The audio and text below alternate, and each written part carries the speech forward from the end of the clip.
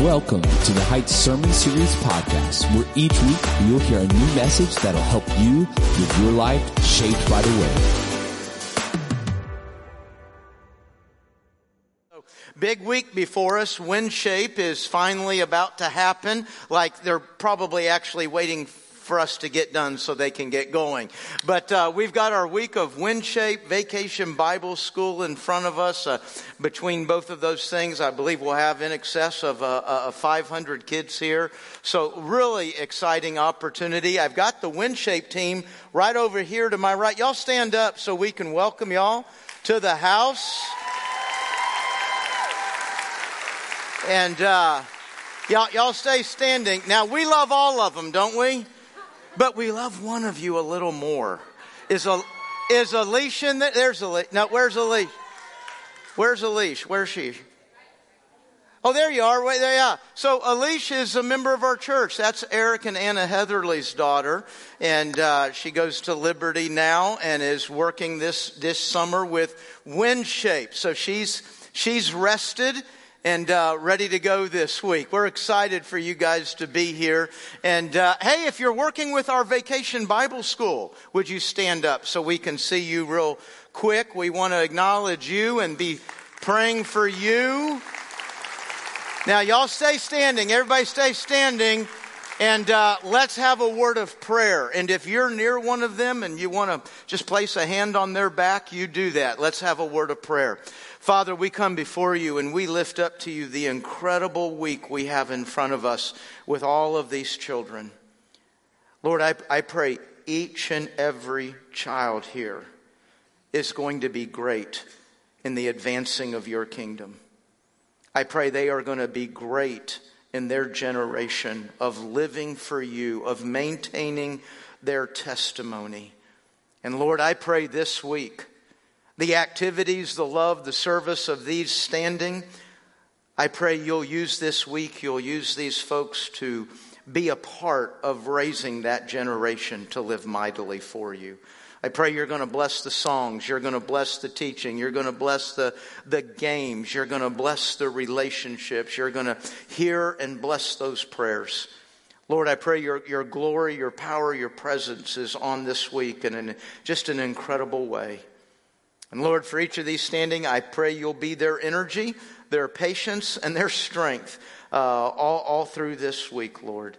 And we pray this week is going to be pleasing unto you, and you will do a mighty thing in each of these children's lives. Lord, we know some of these kids coming here may not know you yet. And I pray this will be the week that they receive you as their Savior and as their Lord. We pray this all in the name of Jesus Christ. Amen. Amen. Thank you guys so much. And boy, as you go throughout this week, remember every day, say a little prayer for our young people and for what's going to be going on here all this week. It is an exciting week every day, 8 to 5 with our young people. And then we'll come back here next Sunday. And remember this, we're outside next Sunday. We'll be back out here. One service at 9 o'clock. No live stream of that service. For those of you watching live stream, we're streaming something, aren't we, Dale? Your message. My message? Yeah. From when? We'll stream it later. Oh, but what are we streaming next week? Yeah, we're going to have a camera out there that'll video your message. So. Oh, it'll be streamed, yeah. Okay, so you can tell Dale and I are operating on the same page right now. That's probably more me than him because they plan all that. But yeah, next week we will be in the Genesis series. We'll be in Genesis 5 next week. But once we say, why are we doing that? Well, it's kind of kickoff for July 4th, July 2nd next week. And just kind of a fun way. And let's go ahead and start praying right now that it's not as humid next Sunday as it is right now. Otherwise we're toast. So anyway, we'll be out there, one service, 9 o'clock. Bring chairs, lawn blankets, however you're going to sit there or be with your family. I think we're going to have a really wonderful time of worship. But of course, we got this week right here, right now. And today we're in Genesis 4. If you want to go ahead and turn there in your Bible, Genesis 4, we're looking at the first 9 verses. If you use a Bible app, one of the advantages of that is not only do you go to that passage, but you can select the translation. I'm going to be reading from the New Living Translation today, NLT, if you want to select that so you can read along with me there. So Genesis 4, but as y'all are getting there, I want to take you real quickly to 2 other places. Look at this on the screen.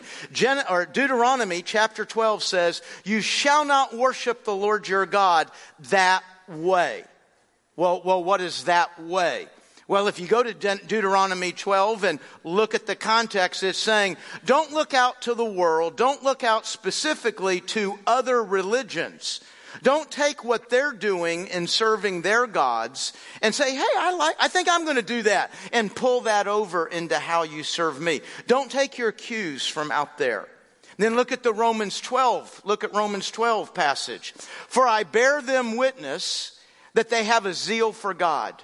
They got passion. They got excitement. Look what I'm doing for God. But not according to knowledge. They're not doing that according to what God said. For being ignorant, and the force there, the idea there is that the ignorance is by choice. I'm choosing to be ignorant of the righteousness of God, of the way that God said, hey, here's the right way, and I'm seeking to establish my own way of doing that. They did not, well, that's a key word right there, they did not submit. We don't like to submit. Not in any context, not to anyone. They did not submit to God's righteousness. Now, both of these verses are about worship. Yes, what we just did here the last few moments before the preacher gets up certainly includes that. But it's broader than what we do in a church on Sunday morning. Worship there is really your whole life. It's what you do every day, all day, in loving, serving, obeying, trusting. It's what you do to offer up a life to God that says, hey, here's what you mean to me. Here's how I value you. That's worship.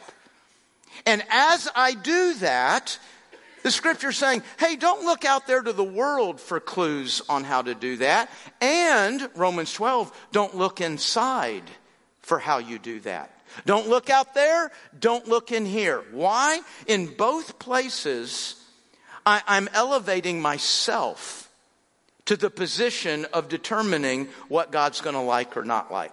God, I'll decide what you're going to be pleased with. I'll pick and choose from some things I like out there and some things. And that word zeal. Man, they had zeal for God. That means there's some passion. That means there's some excitement, right? But do you know what that Romans 12 passage means is passion doesn't make it right.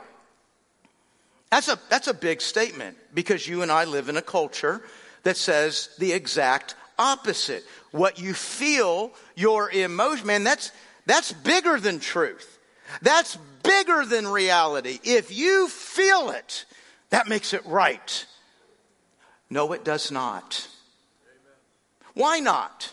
Well, I'm glad you asked. Let's look at Genesis chapter 4. Genesis chapter 4, I'll begin in verse 1. It said, "Now Adam had sexual relations with his wife Eve, and she became pregnant. When she gave birth to Cain, she said, 'With the Lord's help, I have produced a man.' Later she gave birth to his brother and named him Abel. When they grew up, Abel became a shepherd, while Cain cultivated the ground. When it was time for the harvest, Cain presented some of his crops as a gift to the Lord.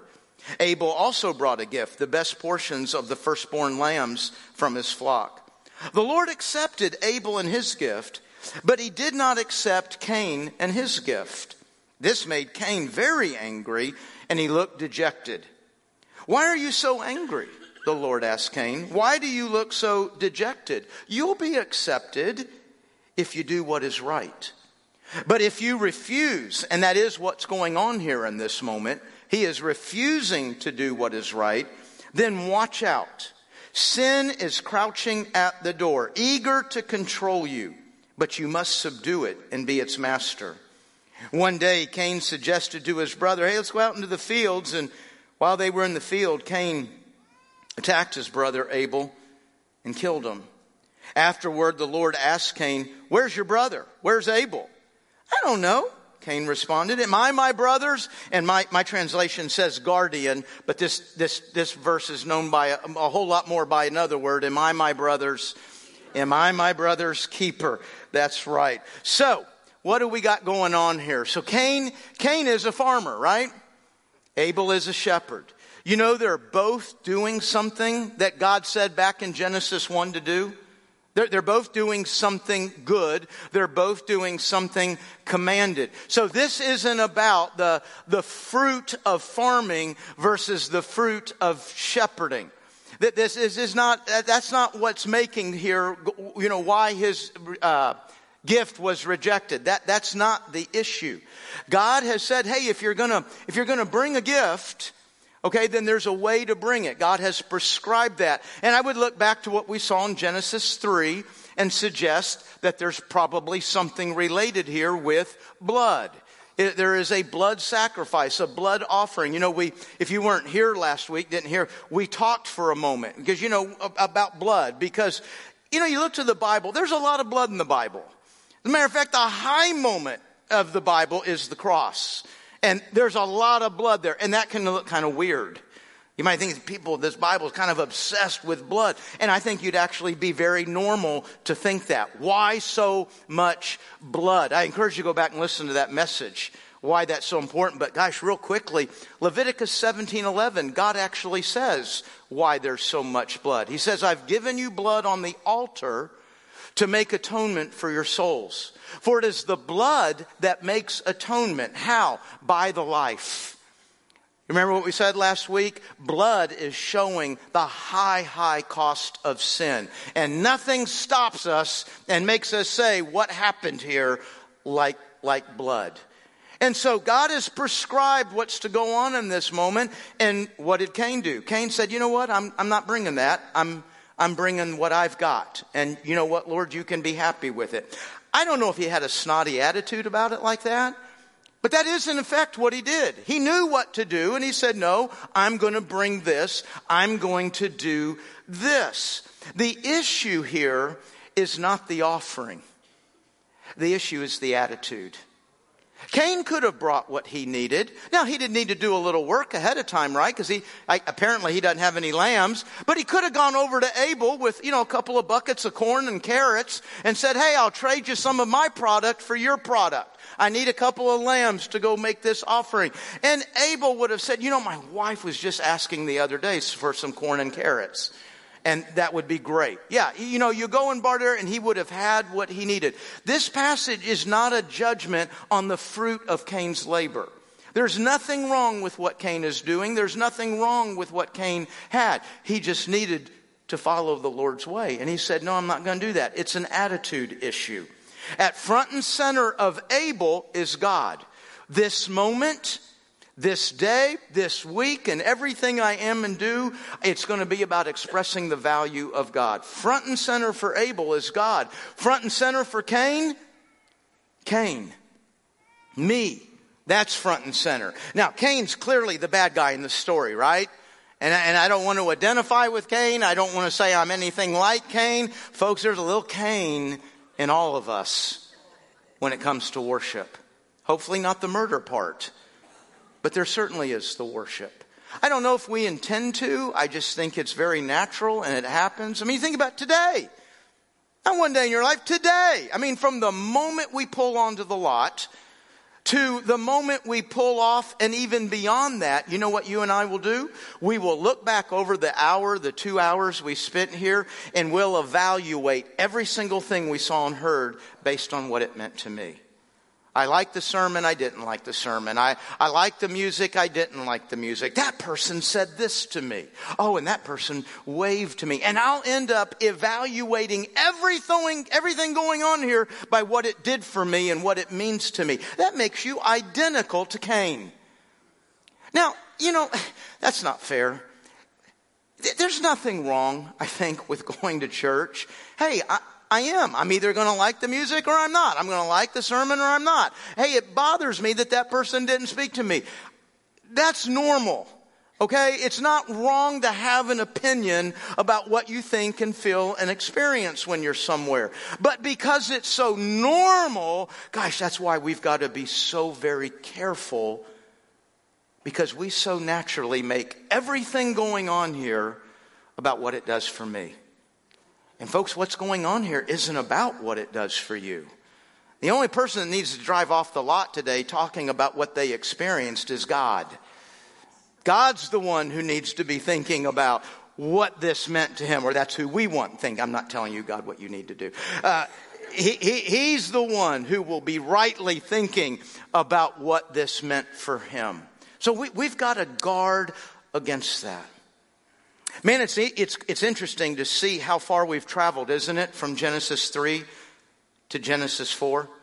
You know, we talked about last week the time between Genesis 1 and 2 and Genesis 3. How much time from the creation to the fall. And we looked at some clues in Scripture and some ideas, and we said, actually, chapter 3 is probably happening the next day. Or at least within days of creation. Well, when you look at Genesis 3 going into 4, you also get some clues as to how much time has passed. And a lot of time between Genesis 3 and Genesis 4. Between the fall of Adam and Eve and what we're reading about Cain. I mean, I look in the first verse there and I see that Eve got pregnant. Okay, well there's 9 months, right? And then she had another son. Now, I don't know how much time was in between. Let's say they're in a hurry. They're getting after it. And so only 6 months. So I got 9 months and 6 months and another 9 months. So we're at about 2 years. But we're not talking about babies, are we?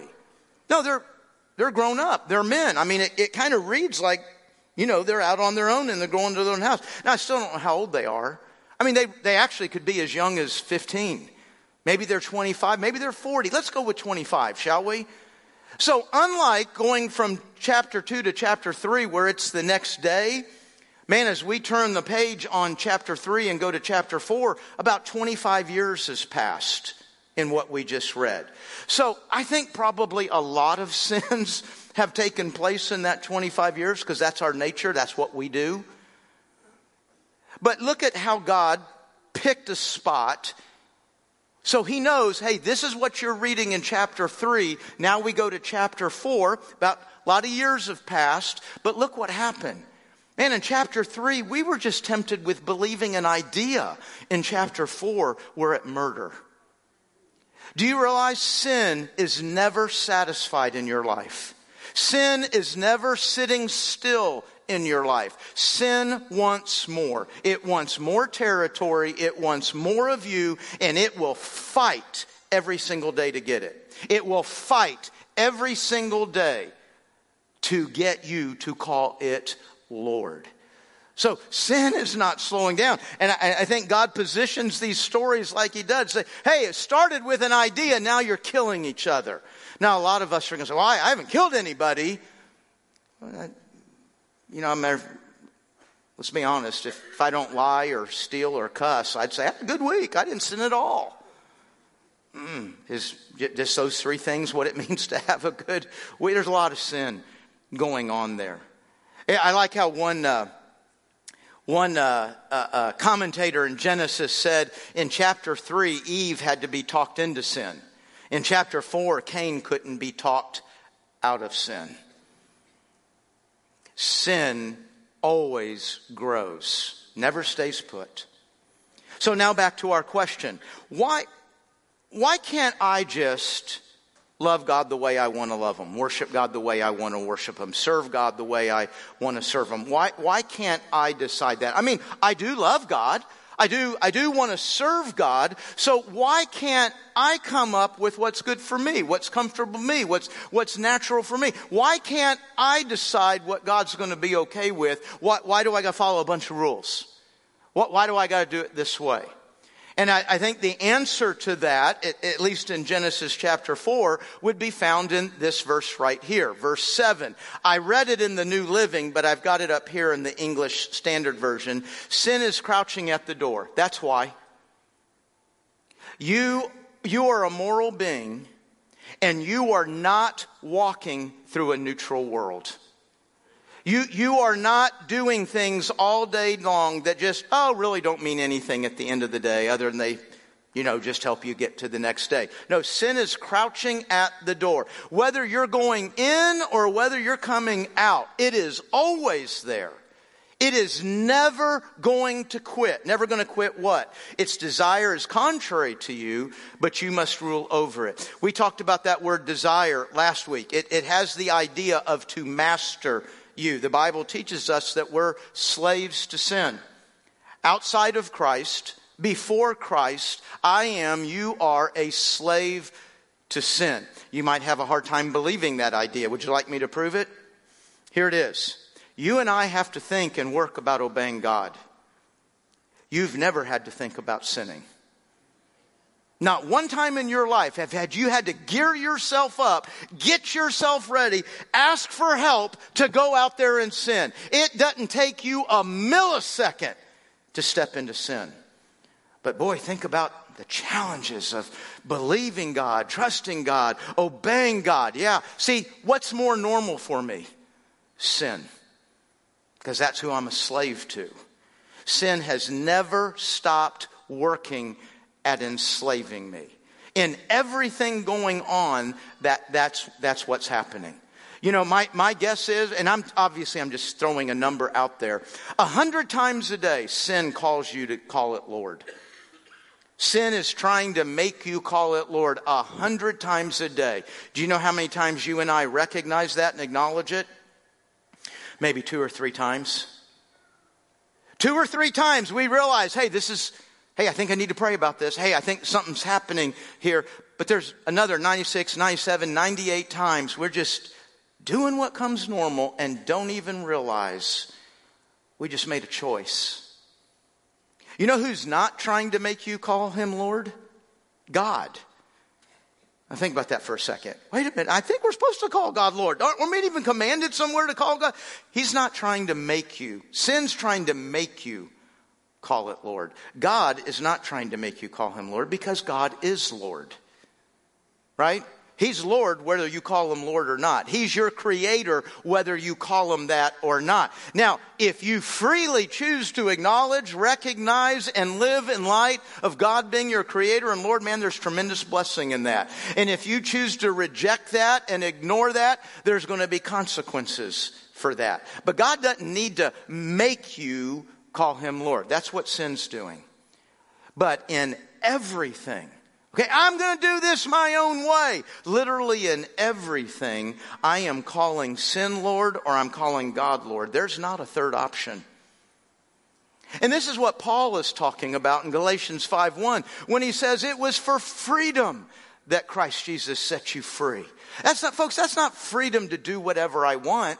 No, I was set free. Why? So I don't have to submit what? Again. Okay, that was my life. That was the norm in my life, to answer to sin, to submit to sin. But Christ freed me from that. Christ freed me from having to say yes to sin, and he freed me to say yes to him. That's what the freedom is about. I get to freely now call God Lord and live like it.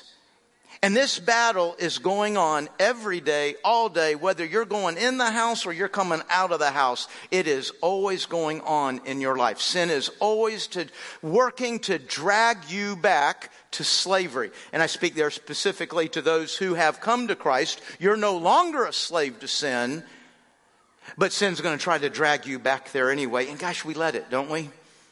We let it drag us back. How do we fight that? Well, I think number one, just drawing from Genesis 4, I'd say, number one, be aware. I need to be aware of what's going on. All this day, in 100 things or more, I'm going to be answering to sin or I'm going to be answering to Jesus. What would that do if we could see things and look at things that way? If we could become aware of how much is at stake, I wonder if we'd be a little more careful. But we're not careful. We're not careful. I mean, yeah, we've got some places where we know, okay, I need to do the right thing here. But folks, our problem is how often we're not thinking at all. I need to be aware. It's always there. It's always right with me. And it is trying to drag me back to slavery. Number 2, I need to turn to Christ because I have been a slave to sin. I need His forgiveness. I need that freedom that He brings. And in coming to Christ, man, the Holy Spirit takes up residence in my life. So now I have the Holy Spirit's power, wisdom, motivation to say yes to God and no to sin. And then lastly, there's much more that could be added to this list. But for today, number 3, read your Bible. Why do I need to read my Bible? Because there's a lot of voices in my head. Now, I know I may have just said to you, I'm a crazy person. I'm not that bothered by telling you I'm a crazy person because you got a lot of voices in your head too. And think about, I've got voices telling me, hey, your feelings are enough. Your feelings are bigger than reality. See, that's a voice from the world, right? I've got a voice of Satan saying, I don't know about all. Did this really happen? Can I trust? That's a voice of Satan. Man, if I lie right here, that will get me out of trouble. See, that's the voice of sin. And then I've got God's voice. And you would think that it's real clear, right? Wouldn't you think, okay, I'm always going to know God's voice. And yet I never cease to be amazed at how we can say, you know what? God has provided this for me. God has done this for me. God said this to me. And what comes out of the person's mouth next is something totally contradictory to God. And yet we think we're communicating God in this moment. You know what, folks? My ears, my heart, your heart, we're not naturally tuned to the voice of God. What we're naturally tuned to is the voice of sin. Sin's always speaking to us. And so since I'm not naturally tuned to the voice of God, man, I need to be in God's Word because you know what? I get to know God when I'm in His Word. That's what God says. Oh, God doesn't say that. And I get to learn His Word. Now, it'd be nice if I could just read this book one time, and that would take a long time, wouldn't it? But if I could just read this book one time, sit down and say, okay, now I know the voice of God. It's just not that simple. Because the voice of sin, the voice of Satan, the voice of the world. Hey, my own voice. What voice do you trust more than your own? It never quits. Those voices never, never, never quit. And I trust those voices. And they sound normal. And they sound natural. Which is why, not a lot, every single day, I got to be in God's Word. Every single day, I got to be tuning my heart and my mind to what He sounds like and to what He's like and to what He does. Because it ain't going to quit. It ain't going to quit until I step into heaven and like we sang today and hear, well done. Right? It's just not going to stop. Genesis 4 gives us a passage, a line. There's a handful of lines in the Bible like this where people out in the world quote them and maybe don't even know where it came from. They just know this is Genesis 4 gives us a pretty famous quote. Which one do you think I'm talking about? Am I my brother's keeper? That's right. Am I my brother's keeper? Let's go ahead and answer that question. Yes! Yes! Every day, all day, you are your brother's keeper. And you are to be kept. You and I are very purposefully, very intentionally, always to be building relationships where I am keeping and where I am being kept. There's almost 40 commands in the New Testament that are about keeping and being kept. They sound like this: love one another, forgive one another, serve one another, help one another, bear with one another. And I'll stop there. All of these are about what we do for who? One another in the New Testament means my brothers and sisters. Certainly the biological ones, but that's actually talking about all the spiritual brothers and sisters that I've got. God calls it the church. God's given you and I, the church, to on purpose always be working on building relationships where people can speak truth into my life. They can help me, encourage me, challenge me, pray for me. I need to receive that from them, and I need to be ready to offer that to them. Now, I'm going to tell you something about me. I am rarely, and this is for a guy who's always telling people to go to small groups, I rarely feel the need for a small group in my life. That I'm an introvert. I can't communicate the happiness that aloneness brings to me. It's just hard to express that.